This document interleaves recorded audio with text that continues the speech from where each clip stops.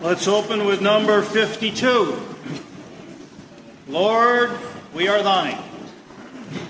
Like that passage in 1 Chronicles chapter 12 when David is in a stronghold and certain men of the tribes of Judah and Benjamin come to him, and the chief of the captains, Abishai, says to him, "Thine are we, David." I like that. Apply that to ourselves. We can say, "Thine are we, Lord Jesus." Let's sing 52. Lord, we are thine, bought by thy blood. Te slaves of sin, but thou redeemest us to all, and makes thy Spirit dwell within.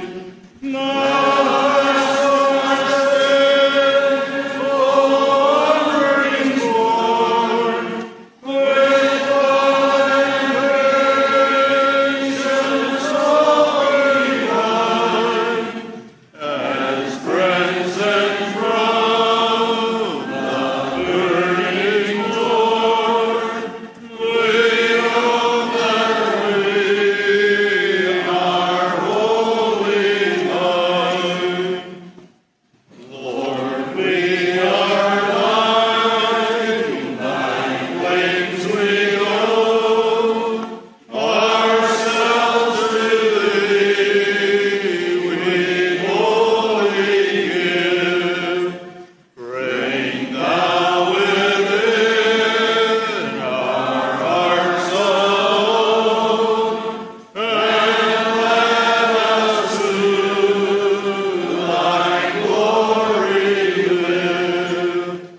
And let us teach thy mindless way, in all thy gracious image shine, and taste that long-expected day, when thou shalt own that we are thine. Let's pray. Blessed Savior, we thank thee this afternoon that we can sing that we are thine. We thank thee, Lord Jesus, for going into death, suffering for us there in those hours of infinite suffering. For that precious shed blood that cleanses from all sin. For that present place of favor now, our God and Father, we stand before thee as sons. We thank thee, our God and Father, for the liberty thou hast brought us into, that we might know thy thoughts and share with thee thy love and thy delight in thy beloved Son. And our God and Father, now as we intend to open thy precious word, we tremble as we do so, for it is thy word. Grant, our God, that it might be spoken in faithfulness and in clarity. Grant that what should be said this afternoon will be said, and what should not be said will not be said.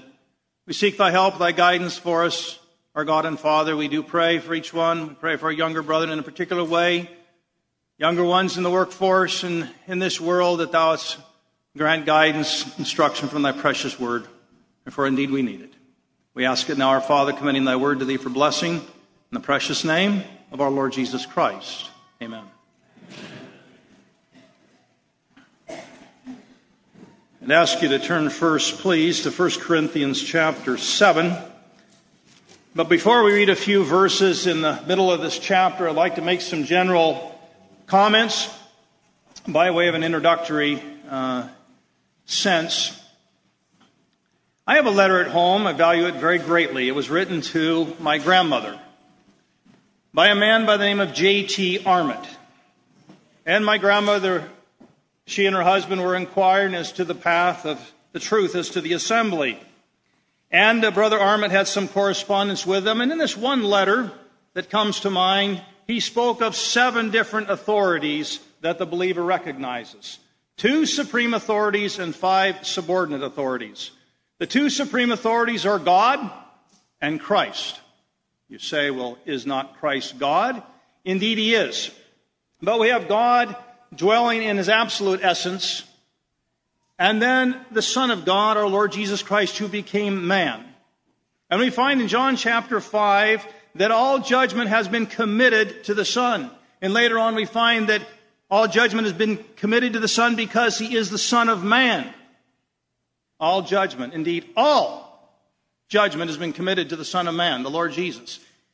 And so we find even whether it's the coming day of his appearing, when the Lord Jesus in those warrior judgments levels all that's here that defies him at this present hour, or those times when he brings the nations before him and he judges as a judge sitting upon a throne, or even at the great white throne. You know, in a King James Version it says, I saw the dead, small and great, stand before God. I wondered, why does it say stand before God? Is not the Lord Jesus there in his character of the Son of Man? And just as an aside, it's interesting, it says in the Darby translation, stood before the throne. And yes, it is the Son of Man, the Lord Jesus himself, that will sit on the throne. Supreme authorities. But there's 5 subordinate authorities. I want to take up one of them this afternoon, but we'll briefly mention them. The first is the government. 2 things we're to do for the government. No, not complain and criticize, but to pray and submit. 1 Timothy 2, I will that men everywhere pray for those that are in authority, that we might live our lives in all godliness and honesty. We're to pray for the powers that be. The other thing we're to do, Romans 13, we're to submit, to obey them that are over us. That's the government. There is the sphere of the assembly. There's authority vested in the assembly. And again, the assembly, the authority is vested in it in a local setting. You could not have it in a universal way. It just would not work out. Where does the assembly get its authority when it makes an action? It is in the name of our Lord Jesus Christ. And it is a very sobering thing, very heavy to consider, taking an action, failing men, taking an action in the name of the Lord Jesus Christ in the assembly. Very serious. It's even more serious to resist an action taken in that name. There's 2 authorities in the home. There is the husband in relationship to the wife. There are the parents in relationship to the children. Fathers are especially singled out for instruction, but there are 2 authorities there as well. Subordinate authorities that we're to honor and respect. The last one I'd like to mention, you say, perhaps that's the least important of them all, but it's what I have before me this afternoon, and that's the thought of the employer and having to recognize that subordinate authority in our life. You know, sometimes we have little disagreements at the dinner table, and we often hear this, and I grew up hearing it, maybe you have too. Oh, you don't want to be over the young people's head. No, we don't want to be. Paul said, I'd rather speak 5 words with my understanding than 10,000 words in an unknown tongue. Or in other words, I would rather speak 5 words and people understand what is being said than 10,000 words in an eloquent tongue and no one gets it. But my greater concern oftentimes is we do not want to speak down to anybody. Because what I have this afternoon is not deep and it's not complex. It's rather straightforward. And you know, at the end of a meeting, it's nice if we can learn something, not just have an exhortation of something that we already know. I recognize that. But you know, there was something that came before me of late. I've shared this with some. Over 25 years ago, there was an older couple in the assembly, and the brother was really a career military man or connected with the military. He and his wife were not young when they married. They had no children. They were an older couple in the assembly, and they were celebrating their 50th anniversary.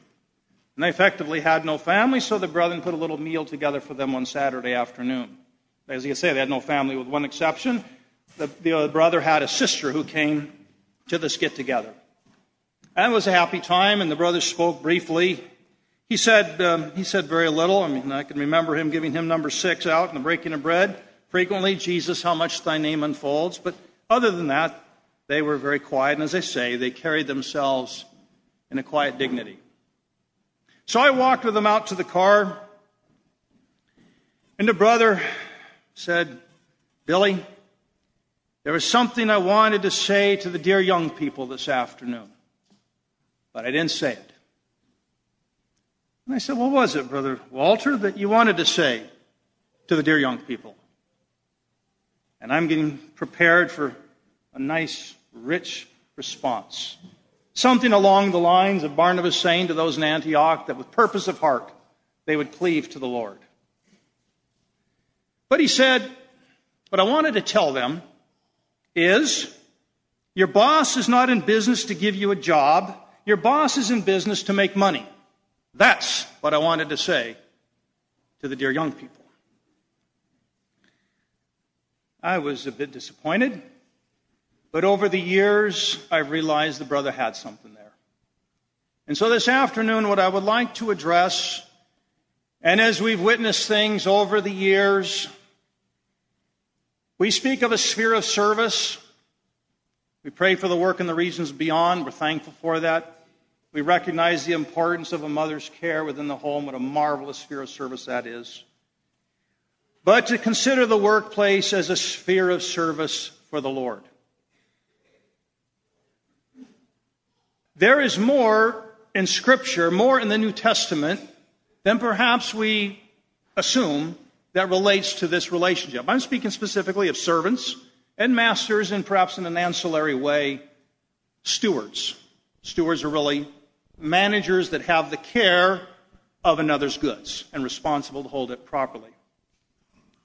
And so as we read through perhaps 6 different references in the epistles, I would just like to make some comments on them. And I just lay it out in the spirit of some of these things have been a help to me. I simply would pass them on to you, especially those that are getting into the workplace that may be of help to you. 1 Corinthians chapter 7. Start with verse 20. Let every man abide in the same calling wherein he was called. Art thou called being a servant? Care not for it. But if thou mayest be made free, use it rather. For he that is called in the Lord being a servant is the Lord's freeman. Likewise also he that is called being free is Christ's servant. Ye are bought with a price, be not ye the servants of men. Brethren, let every man wherein he is called therein abide with God. As I say, I would like to take this thought up with respect to the workplace as a sphere of Christian service. Now, some of you might be getting a little bit nervous as to where I'm going with that. So let me state a couple things up front. Your boss is not paying you to evangelize. But I would say this. We need to take up our employment in everything that we do as unto the Lord, that if there is opportunity to say a word, that all the weight of our work stands behind it. This world does not want to hear a lazy employee exhort them about the Savior. I was just young at the time, barely 20 years of age, working at night, and I will admit my lack of faithfulness in the gospel was more out of fear than anything else. So I appreciated the remarks about Timothy of having the spirit of courage, not the spirit of fear. We can look to the Lord to help us to overcome our natural weakness. I worked with a man. He looked a lot like the president at that time, Jimmy Carter. He'd come into the room, in the store, and people would say, here's the president is here. He was a very nice man, a dynamic individual, really, good worker. He was nothing but kind to me, helpful to me, give me things. I loved to work with this man. Never did I hear him say one off-colored remark, but consistently, I have rarely, if ever, heard a man so blasphemous, taking God's name in vain and cursing the name of our Lord Jesus Christ. Time went by, years went by. I didn't work with him frequently, but I did, and I just didn't have the liberty, or I did not have the courage to say something to him. But the time comes, I was moving on to a new opportunity. I cared for that man deeply, and I said, I've got to, in some way, speak to the Lord. His name was Sheldon, 40 years older than I am. I suppose he's long dead now. Called him Shelley. I said, Shelley, you've given me a lot over the last few years. I want to give something to you. And I would like to give you this gospel tract. It tells of God's love in the way of salvation. looked at me. I'll take it. I'll take it from you, Bill. The only reason I'm going to take it from you is because you work. There was a woman I used to work with. She was preaching at me constantly. I have no use for that. I'll accept it from you. Thank you. That's all it went. I just say that because there's an observation that the world has for you. Mention was made in the meetings about a man that was in the military and came back, never, I guess, read the scriptures, bowed on his knees in prayer or anything, and people didn't know that he was the Lord. I will say this. You may never have said anything to anyone about the Lord, but the world has a way of finding out the believers. You may be hiding your light under the bushel, and all the time the world knows you're a believer. You may think they don't, but they do. Many of them do. And so I say that in the regard that the Lord will give us wisdom because we have a watching world here. Now, 1 Corinthians 7, what's the point here? This chapter really has to do with marriage. It has to do with the unmarried state. It has to do with the married state. It has to do with the married one, maybe an unbeliever. It has to do with abandonment if one leaves. The separated state, it has to do with widows. But in the middle of this chapter, it speaks about let every man abide in the calling when he's been called with God. Now, I think I could speak for all of us here when I say we thank God for our brethren who have given up much to serve the Lord and sacrifice and labor and word and doctrine and the gospel, a great sacrifice to themselves. Thank God for you, brethren. God hasn't called everyone to that. The majority of us are going to spend, basically, if we're in the full-time workforce, 25 to 50%, depending on the week of our time and our life in the workplace. So it's important that we hear what the Word of God would give us instruction. Here are the slaves. There's nothing they could do. And in these verses, with the exception of one we come to, when it comes to the word servant, it's really bond slave. They didn't have a say in where they were working. But he said, don't be concerned about that. Don't be concerned about it. You're the Lord's free men. We sing a hymn, in bonds are perfect liberty. They weren't free to come and go as they will, but they could do the will of God from the heart where they were in their service. They could serve the Lord and look beyond the eye of their master. On the other hand, he says, if you may be made free, use it rather. There might be an opportunity for a slave to be made free. Well, use it rather. Thank God for the opportunity to move on. Use it rather. I think some of my family might be tired of me using this expression, use it rather, but it's been very helpful in the sense of Christian liberty. Sometimes we come into discussions and say, well, with respect to technology and the abuse of it and so on, we'll use it rather. Questions come up, especially in this day and age, about benefits and insurance and all the rest. Use it rather. You'll live before the Lord about it. Let's not be overly consumed by these things. If God has granted a provision, use it rather. Now here's the free man. You're not a free man, you're the Lord's bondman. There's no free agents in the work of God and the service of God. We all have a Lord. We all have a master that we report to. And what is the ultimate overriding challenge and exercise for us? He says, you're bought with a price. Don't be the servants of men. We sang it twice. We sang that hymn this morning. Ye are by Christ redeemed, the cost is precious blood. Lord, we are thine, bought by thy blood. I recognize there's a difference between purchase and redemption. Change of ownership versus change of condition. Redemption goes beyond purchase. But I would say this. When it comes to purchase, when it comes to being bought, there is an emphasis on the cost. That merchant man and went and sold all that he had to buy that pearl of great price. With a price thy love has bought us. He said, don't be the servants of men. We may be outwardly in the place of servitude to men, but our servitude is to the blessed Lord. Be not the servants of men. Brethren, let every man wherein he's called therein abide with God. Are you in work where you can abide with God? Don't necessarily try to get out of it. Sometimes there may be those that have been saved and they're in a situation in work that they say, I don't think I can honor the Lord in this situation. They may need to move on. So the point we want to bring here is that whatever place the Lord has put us, to abide with God. You say, yes, but it says a calling. Isn't that beautiful? Here's the poor slave who did nothing but born into the servitude. But God says it's a calling. This is what you've been called to do. And as you're in that place, you serve the Lord. Now go on to Ephesians chapter 6.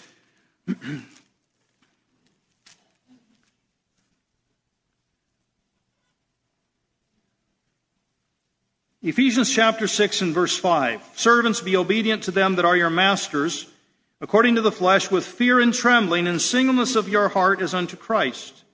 Not with eye service as men pleasers, but as servants of Christ, doing the will of God from the heart. With good do willing service as to the Lord and not to men, knowing that whatsoever good thing any man doeth, the same shall he receive of the Lord, whether he be bond or free. And ye masters, do the same things unto them, forbearing, threatening, knowing that your master also is in heaven, neither is there respect of persons with him. I mentioned this, the thought of bond slaves. It's interesting.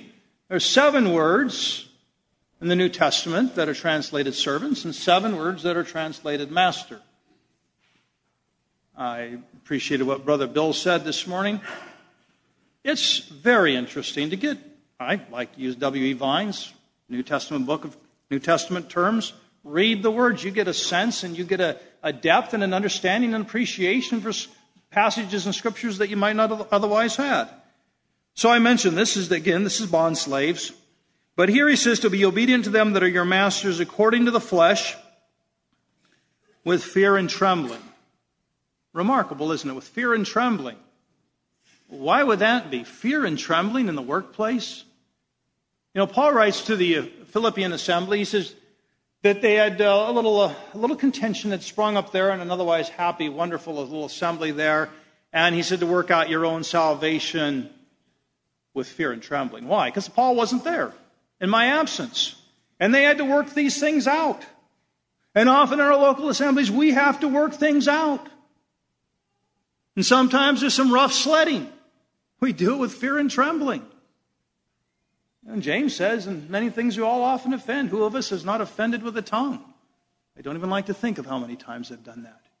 But we're to do it with fear and trembling. Paul, when he preached to the Corinthians, he says, I was with you in fear and in much trembling. He recognized the gravity of what was at stake as he preached to them. But here we have fear and trembling in connection with the workplace. Why so? Well, I'll suggest a few different areas. And the first I would like to address is the matter of integrity and honesty and truthfulness. For all that's said in the media and exposing this chicanery and this scam and that fraud, the heart of man is the same. And the believer may be called upon in certain situations to compromise. Not like our brethren in foreign lands that are faced with physical violence. But there may be in the workplace real pressure brought to bear for you to fudge. For you to go contrary to what you know is right before the eye of God. With a wink and a nod from your boss. We serve the Lord Christ. There's 3 men, at least in the Old Testament, that's spoken of as their integrity. One's Ahimelech. Told God, he says, I did this thing in the integrity of my heart, taking Abraham's wife that he didn't touch. And God says, I know that. If you hadn't, you'd have been a dead man this morning. He did it in integrity. I love the thought of Nathanael there, and the Lord says, behold, an Israelite indeed, in whom is no guile. It doesn't mean in whom is no sin, but in whom is no guile. He wasn't a deceiver. He wasn't misleading. He wasn't deceptive. Integrity. David said, I will walk within mine house in the integrity of my heart. I think that's beautiful because we know there was a time when David did not walk in integrity before his heart. And Job, we know, he says, my integrity will I hold fast. He was a man of integrity called perfect by God himself. The problem with Job is he was proud about it. But integrity is so important. You compromise, you lie, the world knows about it, and you've just undermined your testimony for Christ. We had the president of the company for some time. He's a very man. He's towered over everybody. Presence, as they say, and all the rest. The boss said, I got no use for him and his little fish on his lapel. I know the man, and he went on to tell me some things about him. The world knows the little fish on his lapel did not compensate for the things that he'd done. Fear and trembling, integrity. Next thing is our word. Our word. It says in 1 Timothy 4 that we're to be an example of the believers in word, in conversation or conduct, in charity and spirit, in faith and purity. The world watches our words, what comes out of our mouth. I remember occasion one time, and there was something that came up that angered me, frustrated me. And let me just say this too. Feelings are not wrong. I was impressed with the verse that was read this morning. We have such a high priest that cannot be touched with a feeling of our infirmities. Perhaps we'd like to, well, I operate in the realm of thought and of logic. I don't capitulate to mere feelings. But it says of Elijah, he was a man subject to like passions as we are. Feelings. We have feelings, and you don't leave your feelings at the door when you go to the workplace. All that said, there was something I spoke too vigorously on. It wasn't obscene, it wasn't blasphemous, but I used a stronger expression. I don't remember what it was right now than I should have. My boss comes out of his door with that Cheshire cat grin from ear to ear with a twinkle in his eye and said, I never thought I would hear that from you. I made his day. I looked at him.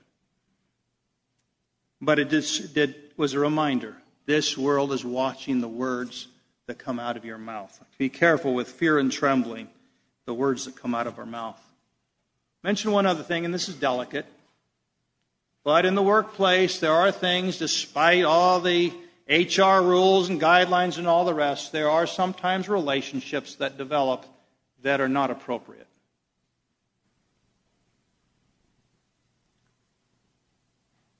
I don't like to say too much, especially when everything gets put out in the internet nowadays. But I worked with a man and I worked with a woman. They were both married. She's not bashful about the Lord, verses on the Bible, scripture verses in her workstation and all the rest. And it just was starting to bother me a little bit. But every time I was going back one of the conference rooms, the two of them are on the opposite side of the desk. I'm seeing this day in, day out, day in, day out. I understand we have to work with people. They didn't have to work that close together. And it bothered me. It bothered me a lot. Especially it bothered me when I heard the man who I didn't know that was the Lord talking pretty rough to his wife on the phone. I thought, well, it'd be nice if he could speak to her the same way that he spoke to this woman there at work. I would say this matter ultimately got resolved, thankfully. But once again, the world watches and the world comments. They may not comment to you, but they will comment behind your back. They observe and pick these things up. We have to be careful. And he that trusteth his own heart is a fool. You've heard that before, but you haven't heard it as often as I did from my father. He that trusteth his own heart is a fool, because the heart is deceitful above all things and desperately wicked. Who can know it? I, the Lord. You going to trust what's desperately wicked and is deceitful? Perhaps not. One other area, and that is on those occasions, there are times when we need to speak a word from the Lord. When I think of this verse of fear and trembling, I think of one incident in particular. This goes back, 2-3 decades. But we were on the cutting edge of technology. And we come up with this audit department and this newfangled machine that we were going to, we're going to report in real-time data and all the rest. And anyway, it was being used against it and against the team that I was managing. And I was bubbling this information back to the boss. Says, this isn't right. I don't care what the advancement in technology is. It's garbage in, garbage out. So he said, okay, we'll document it and you just feed that information to me. So I fed the information to him. And so he said, well, one day he came in and he says, well, you got a meeting with so-and-so, one of the new one of the hired guns. He comes in at executive management level. They paid big money to bring from someone else who's heading up this department. And he said, well, you're going to go have a meeting with him. Well, I said, you're going to come along? He says, no. Always have your people's back when you're a boss. But anyway, So we went up there. I'm pretty nervous. I'm just young. Family's young. I don't get sideways with this new executive. And he's there with the audit team, which was one person. My former boss, a woman, was a Mormon. So we got into it. He stated his piece. I stated my piece. And he starts ratcheting up the pressure. He says at one point, because I wasn't budging, he says, look, he swore, and he said, even Jesus Christ sinned.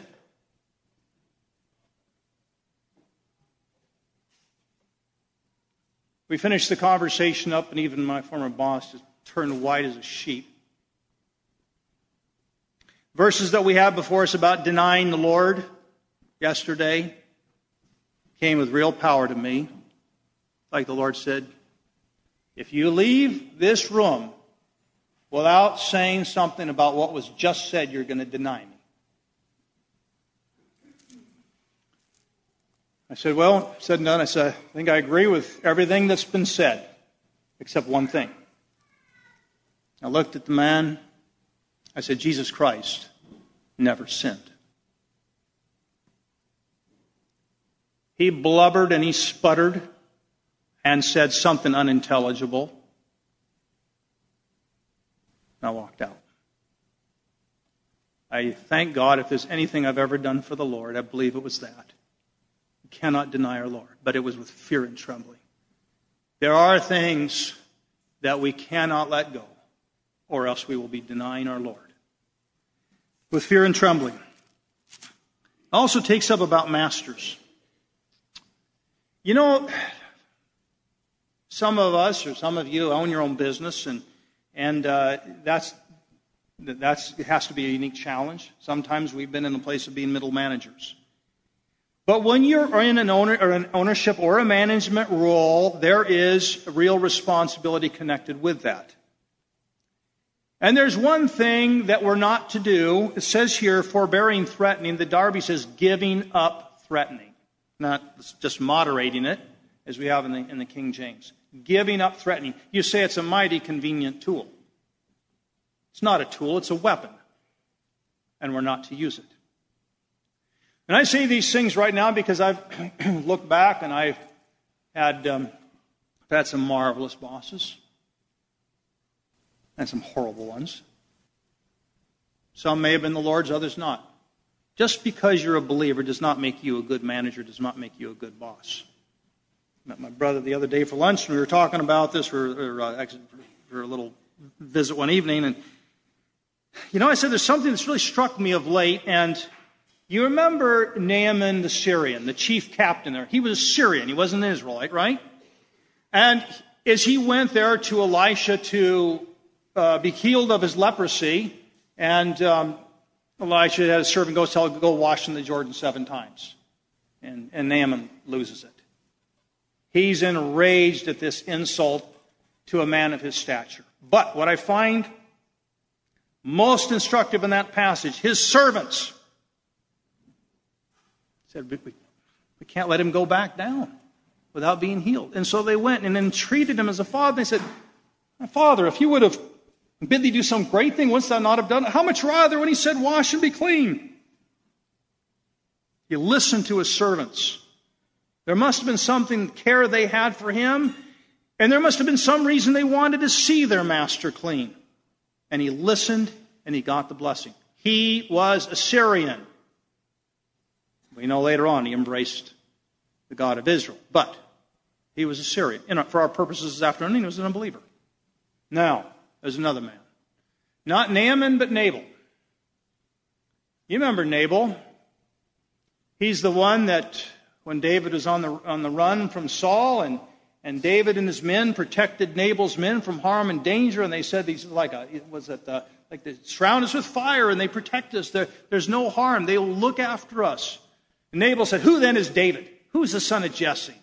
He had no regard to David, and David was on the warpath. What was the reaction or the response of Nabal's servants to this man who was of the tribe of Judah, who was a Calebite, the descendant? I take it directly from Caleb. Good heritage, huh?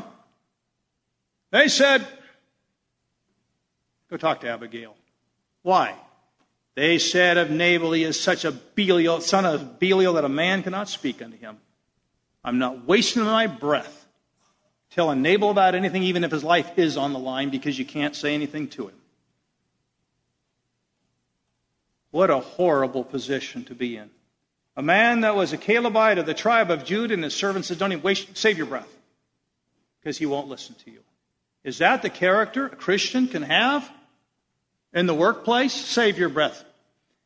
It's troubling when I see, maybe I've had my own part in it, I'm sure I've had, Christians, brethren, believers that love the Savior that cannot take correction. You're not right on everything. At some point you're wrong. Why the defensiveness? And we carry that into the assembly sometimes. Well, I find these masters here, the character of threatening. That's not where God has put us in place. Well, the servants to be fear and trembling. Go to Colossians 3. Colossians 3, verse 22, servants, obey in all things your masters according to the flesh, not with eye service as men pleasers, but in singleness of heart, fearing God. And whatsoever you do, do it heartily to the Lord and not unto men, knowing that of the Lord you shall receive the reward of the inheritance, for ye serve the Lord Christ. But he that doeth wrong shall receive for the wrong which he hath done, and there is no respect of persons. Masters, give unto your servants that which is just and equal, knowing that ye also have a master in heaven.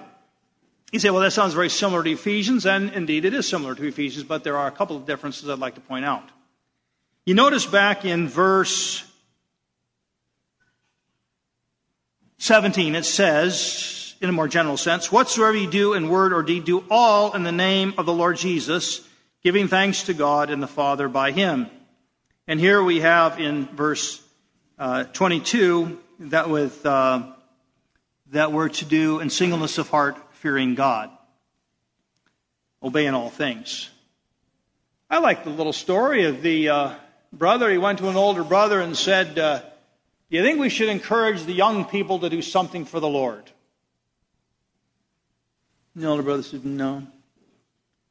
I believe we should encourage them to do everything for the Lord. That's Colossians 3. You open the door of the office, you leave the door of the house, whether you're in the field or in the factory or on the road or in the home, whatever the sphere might be. We're there to do what we do as unto the Lord, and we're to do it heartily. Reference was made this morning to the Proverbs. Reference was made to the ant. I grew up with a steady diet of Proverbs. Proverbs, Proverbs, Proverbs. Every morning, Proverbs. That's some of it. You know, well, there's other parts of the Scripture, you know, than Proverbs. And we did read different places in the evening, and we've kind of followed that same tack ourselves, though. You know, the Proverbs, it's interesting. You can get these different characters. The 26th chapter is very interesting, all these different characters that are brought in. But you can trace out a line of things. And one of the lines is the slothful. You know, he that is slothful in his work is brother to him that is a great waster. If what I am doing, I'm doing it heartily unto the Lord, I'm not going to be slothful. I'm not going to be a sluggard. I'm not going to be lazy. I'm not going to be indolent. I'm going to be a productive, energetic worker. Who can tell me where that verse is? Cursed be he that doeth the work of the Lord negligently.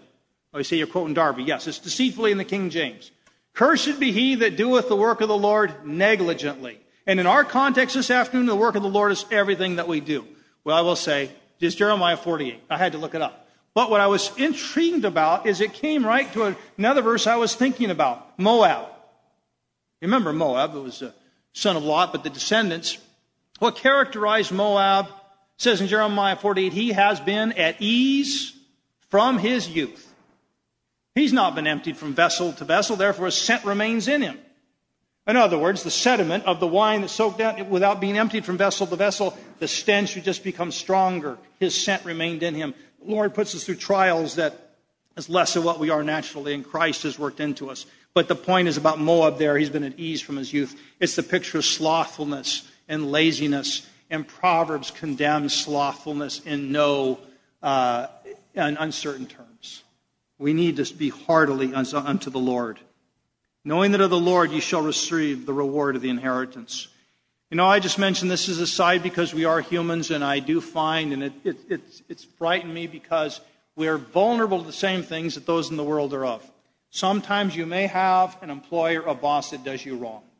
Sometimes there's things that work against you, and we don't need to spin it and try to say it's understandable. Wrong is wrong. We don't want to be defending the indefensible, but these things do happen. But the danger that we can fall into, one of the dangers we can fall into is if something wrong happens, is we develop a poor me attitude, self-pity. Self-pity is disastrous because it brings us down. Okay, we'll even the score then. I will not work as hard. I will not work as diligently as I should. Back off a little bit. You want to play ball that way? Then we'll play ball that way.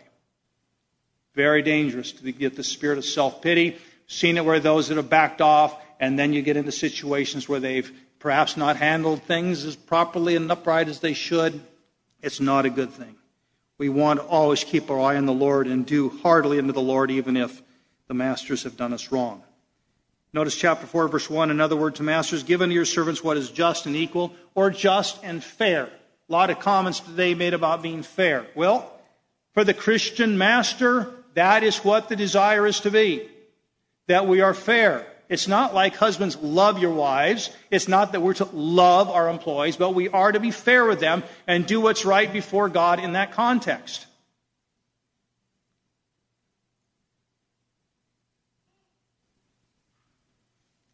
What is just and equal, knowing that ye also have a master in heaven. In Ephesians 6, I believe the point is that the master, both theirs and yours, we have the same master. And so how important these things are, because you just can't flip the switch. You and I can't flip the switch from being godly and honorable in the home or in the assembly and not on the job. Doesn't work that way. And so we find these instructions within the workplace. Go over to 1 Timothy now, chapter 1. I want to move along here.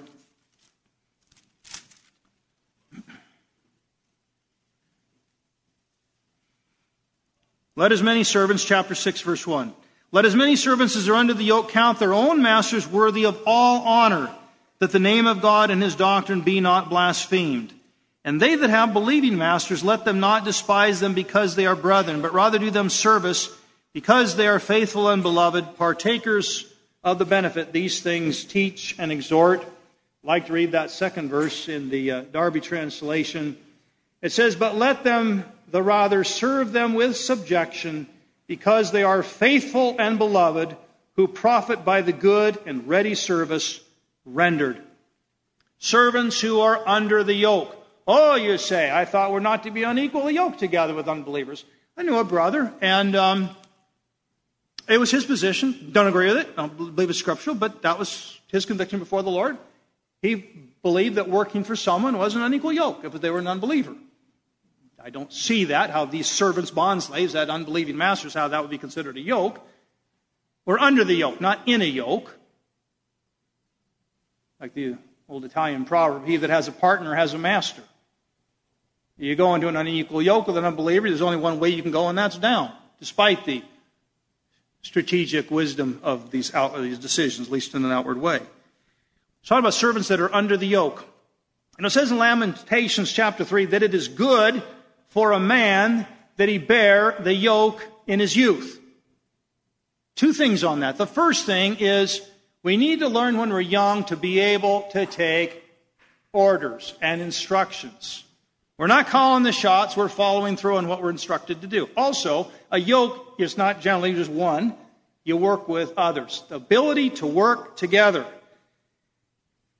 I've sometimes thought of this. Why does it say about the elders and their wives if they brought up children? It didn't say a child, it says children. And I thought it's this way, is because they know how to need to have some experience in handling disputes within the home. But that's an aside. At any rate, he says to count them worthy of all honor, respect. I don't need to tell you the disrespect that there is to authority, and that extends even in the workplace. But the Word of God tells us that the masters are to be counted worthy of all honor. The prior chapter speaks about those elders, the overseers that rule well. They're to be counted worthy of double honor. Honor because of their age, double honor because of the way they carry out their responsibilities. Here, the employer is to be treated with all honor. Why? That the name of God and His doctrine be not blasphemed. If we do not treat those that are over us in the workplace with honor, all honor, it will reflect badly on the name of our God. It will reflect badly on the teaching of the Word of God. So that's what your Bible reads like, huh? No. We need to bear in mind it reflects directly on the name of God. Paul could write the Jews there in Romans 2 or 3, I guess it is, that the name of God is blasphemed among the Gentiles because of you, because of their ways. Who got blamed for their ways? God did. But then it says about believing masters, and this is another delicate matter. Sometimes you're working for a brother in Christ. Well, this is excellent because they'll cut you some slack. They will be more understanding and they will appreciate some of the challenges you have. Well, there's a danger that we despise them, but it says, but rather do them service. And again, as Darby renders it, who profit, the faithful and beloved who profit by the good and ready service rendered. Well, if I have a Christian employer or a boss, it is just one additional reason to work harder because of my good and ready service. Let's go to Titus chapter 1, please. Again, one of my desires is not to get in the way of what the Scripture says. To let it stand, let it speak for itself, and be exercised by it. And as I was struggling through this, is this really a topic that would be appropriate? Well, it is the Word of God, and it is appropriate. But as I just read the Scriptures themselves, I was convicted in reading some of these Scriptures. Let the Word of God just search us out.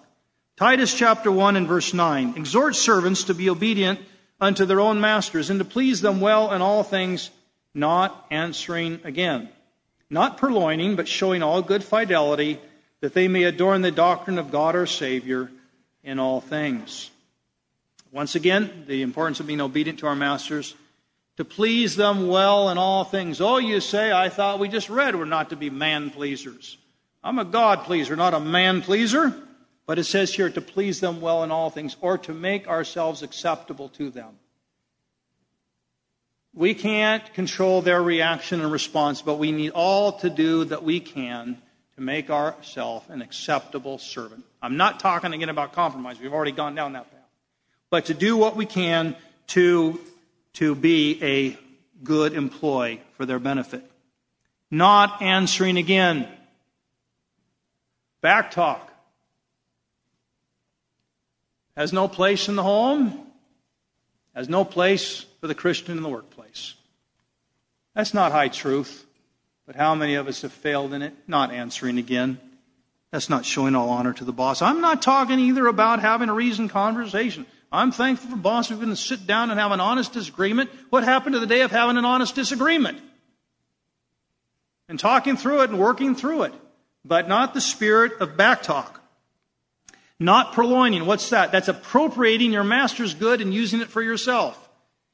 In 1 Corinthians 4, we read that in stewards it is required that a man be found faithful. Oh, you say the references there is into the mysteries, a reference to the mysteries of God. We need to be faithful in the mysteries of God and that spiritual heritage that we have. A verse is quoted this morning, or yesterday, I think it was this morning, but he that is faithful in little, that which is another man's. We're to be faithful in little before we're faithful in much. We're to be faithful in these small matters. But here, to not purloin, not to appropriate what is our master's for our own benefit. Call it stealing if you will. But showing all good fidelity. One other thing about stealing. You know, I don't want to bring everybody down with these marvelous meetings that we've had and just drag things in from the world, but we're in the world, you know these things, and how do we face some of these challenges? Challenge we've had, the company just clamping down because, you know, the productivity of the American worker is just shooting up and up and up. I haven't heard that lately. But I know that's not the challenge we're faced with, is with Netflix and people using social media on the boss's time. That's stealing from your boss, especially if you're on the clock. He's not paying you to watch movies. And the companies had to clamp down. And you think people would learn, but no, people are losing their job. Stealing from the company, purloining, but showing all good fidelity. What's that? That's loyalty. You say, well, I don't believe in blind loyalty. No. But we need to be loyal. Loyal to the person, company that gives us our paycheck. Have you ever thought there in 1 Corinthians or Galatians 5, I should say, the fruit of the Spirit, love, joy, peace, long-suffering, and so on. And then we'll fly right past that little word faith. You say, well, faith, that's how, we all have faith in God. What's the force of that word faith? Or fidelity, or faithfulness, or loyalty. That's part of the fruit of the Spirit. Isn't it refreshing to see someone that's loyal? Someone that says, I'm standing with, whether it's wonderful in marriage, whether it's in the workplace, wherever it is, to see someone that is loyal. And that's what we have here. And why? That we might adorn the doctrine of God our Savior in all things. We wouldn't want the world to say, would we? Well, if that's Christianity, the way you conduct your business, I want no part of it. We're to adorn the doctrine. It isn't the doctrine, but our manner of life, and again, whatever sphere it is, we just singled out this one area of the workplace this afternoon. Wouldn't it be nice that the way we carry out our affairs of life and in the workplace, that it adorns the doctrine, that it makes it attractive? Say, I like that. I want that. One final verse in 1 Peter.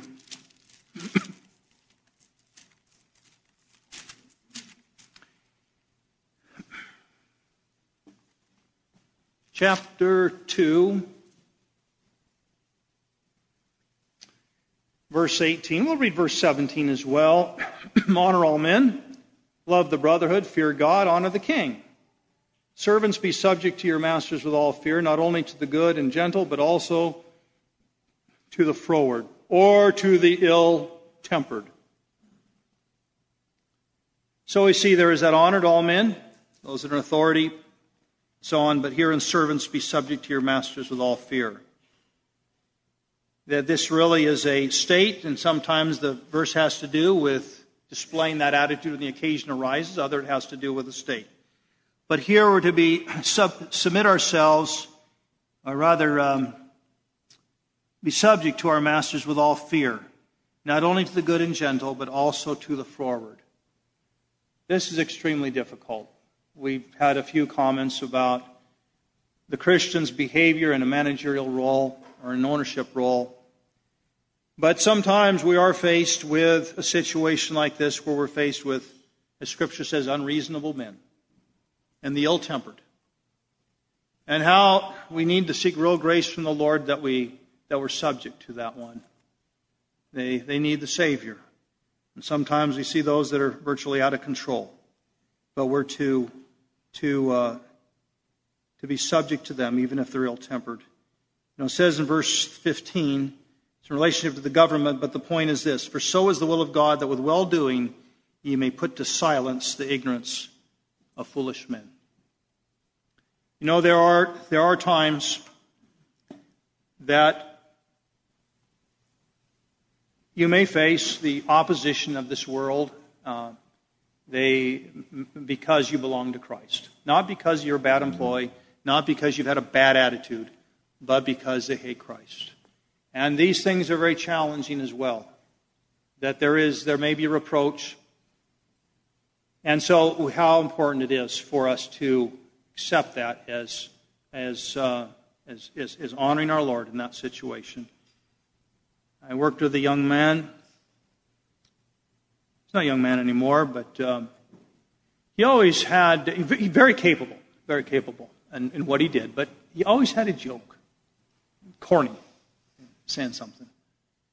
And there were some opportunities, there's promotions to be had, and he was certainly qualified in certain areas. And another man that had the decision, who I didn't deal with much, but he wanted to share something with me just by the way. He said, well, I called him in my office, said, you're not getting the job because you're the company clown. Man's a believer. That's not the testimony to have. It's nice to have a sense of humor. We need to be able to laugh at ourselves. We need to go with the flow at times and enjoy it. But we're here to spend the time of our sojourning here in fear. Not to be a jokester. Not to be one that's constantly trying to find the joke in the situation or the levity. We have a responsibility to serve Christ in the workplace. And so I do recognize that what we brought before us this afternoon, and as I say, it's not deep and it's not complicated, but I am convicted that it is critically important in our testimony for the Lord. Well, may the Lord give us grace to act for Him where we are. And, when we make mistakes or when we fail, you'll find even with the world, an apology, an acknowledgement that I've done wrong is generally received very well and can often open an opportunity. Let's sing number 13 in closing. And I recognize that scripturally we don't have the expression child of God. It's consistently the collective children of God, but with that recognition, it's still a nice hymn. Let's sing 13. Child of God by creation, rise o'er sin and fear and care, joy to find in every station, something still to do or wear. 13 in the appendix. Think what Spirit dwells within me. Think what Father smiles behind. Think that Jesus died to win thee. Child of God, wilt thou rewind? Praise thee on from grace to glory. Arm my faith and wing my prayer. Heaven's eternal waiting glory. God's right hand shall guide thee there. Soon shall both thy earthly mission. Soon shall pass thy pilgrimage. Hope shall change to glad fruition. Faith to sight and prayer to praise. God and our Father, we thank Thee for Thy word. We thank Thee for the instruction that gives us in our very facets of life. Help us, our God, not to explain away, but to receive Thy word and seek to walk in the good of it, instruction of it, that we might bear testimony for our Lord and Savior Jesus Christ, the one who loved us, who gave Himself for us. Now, blessed Lord, we desire to live for Thee. Help us in these things. In Thy precious name we pray. Amen. Amen.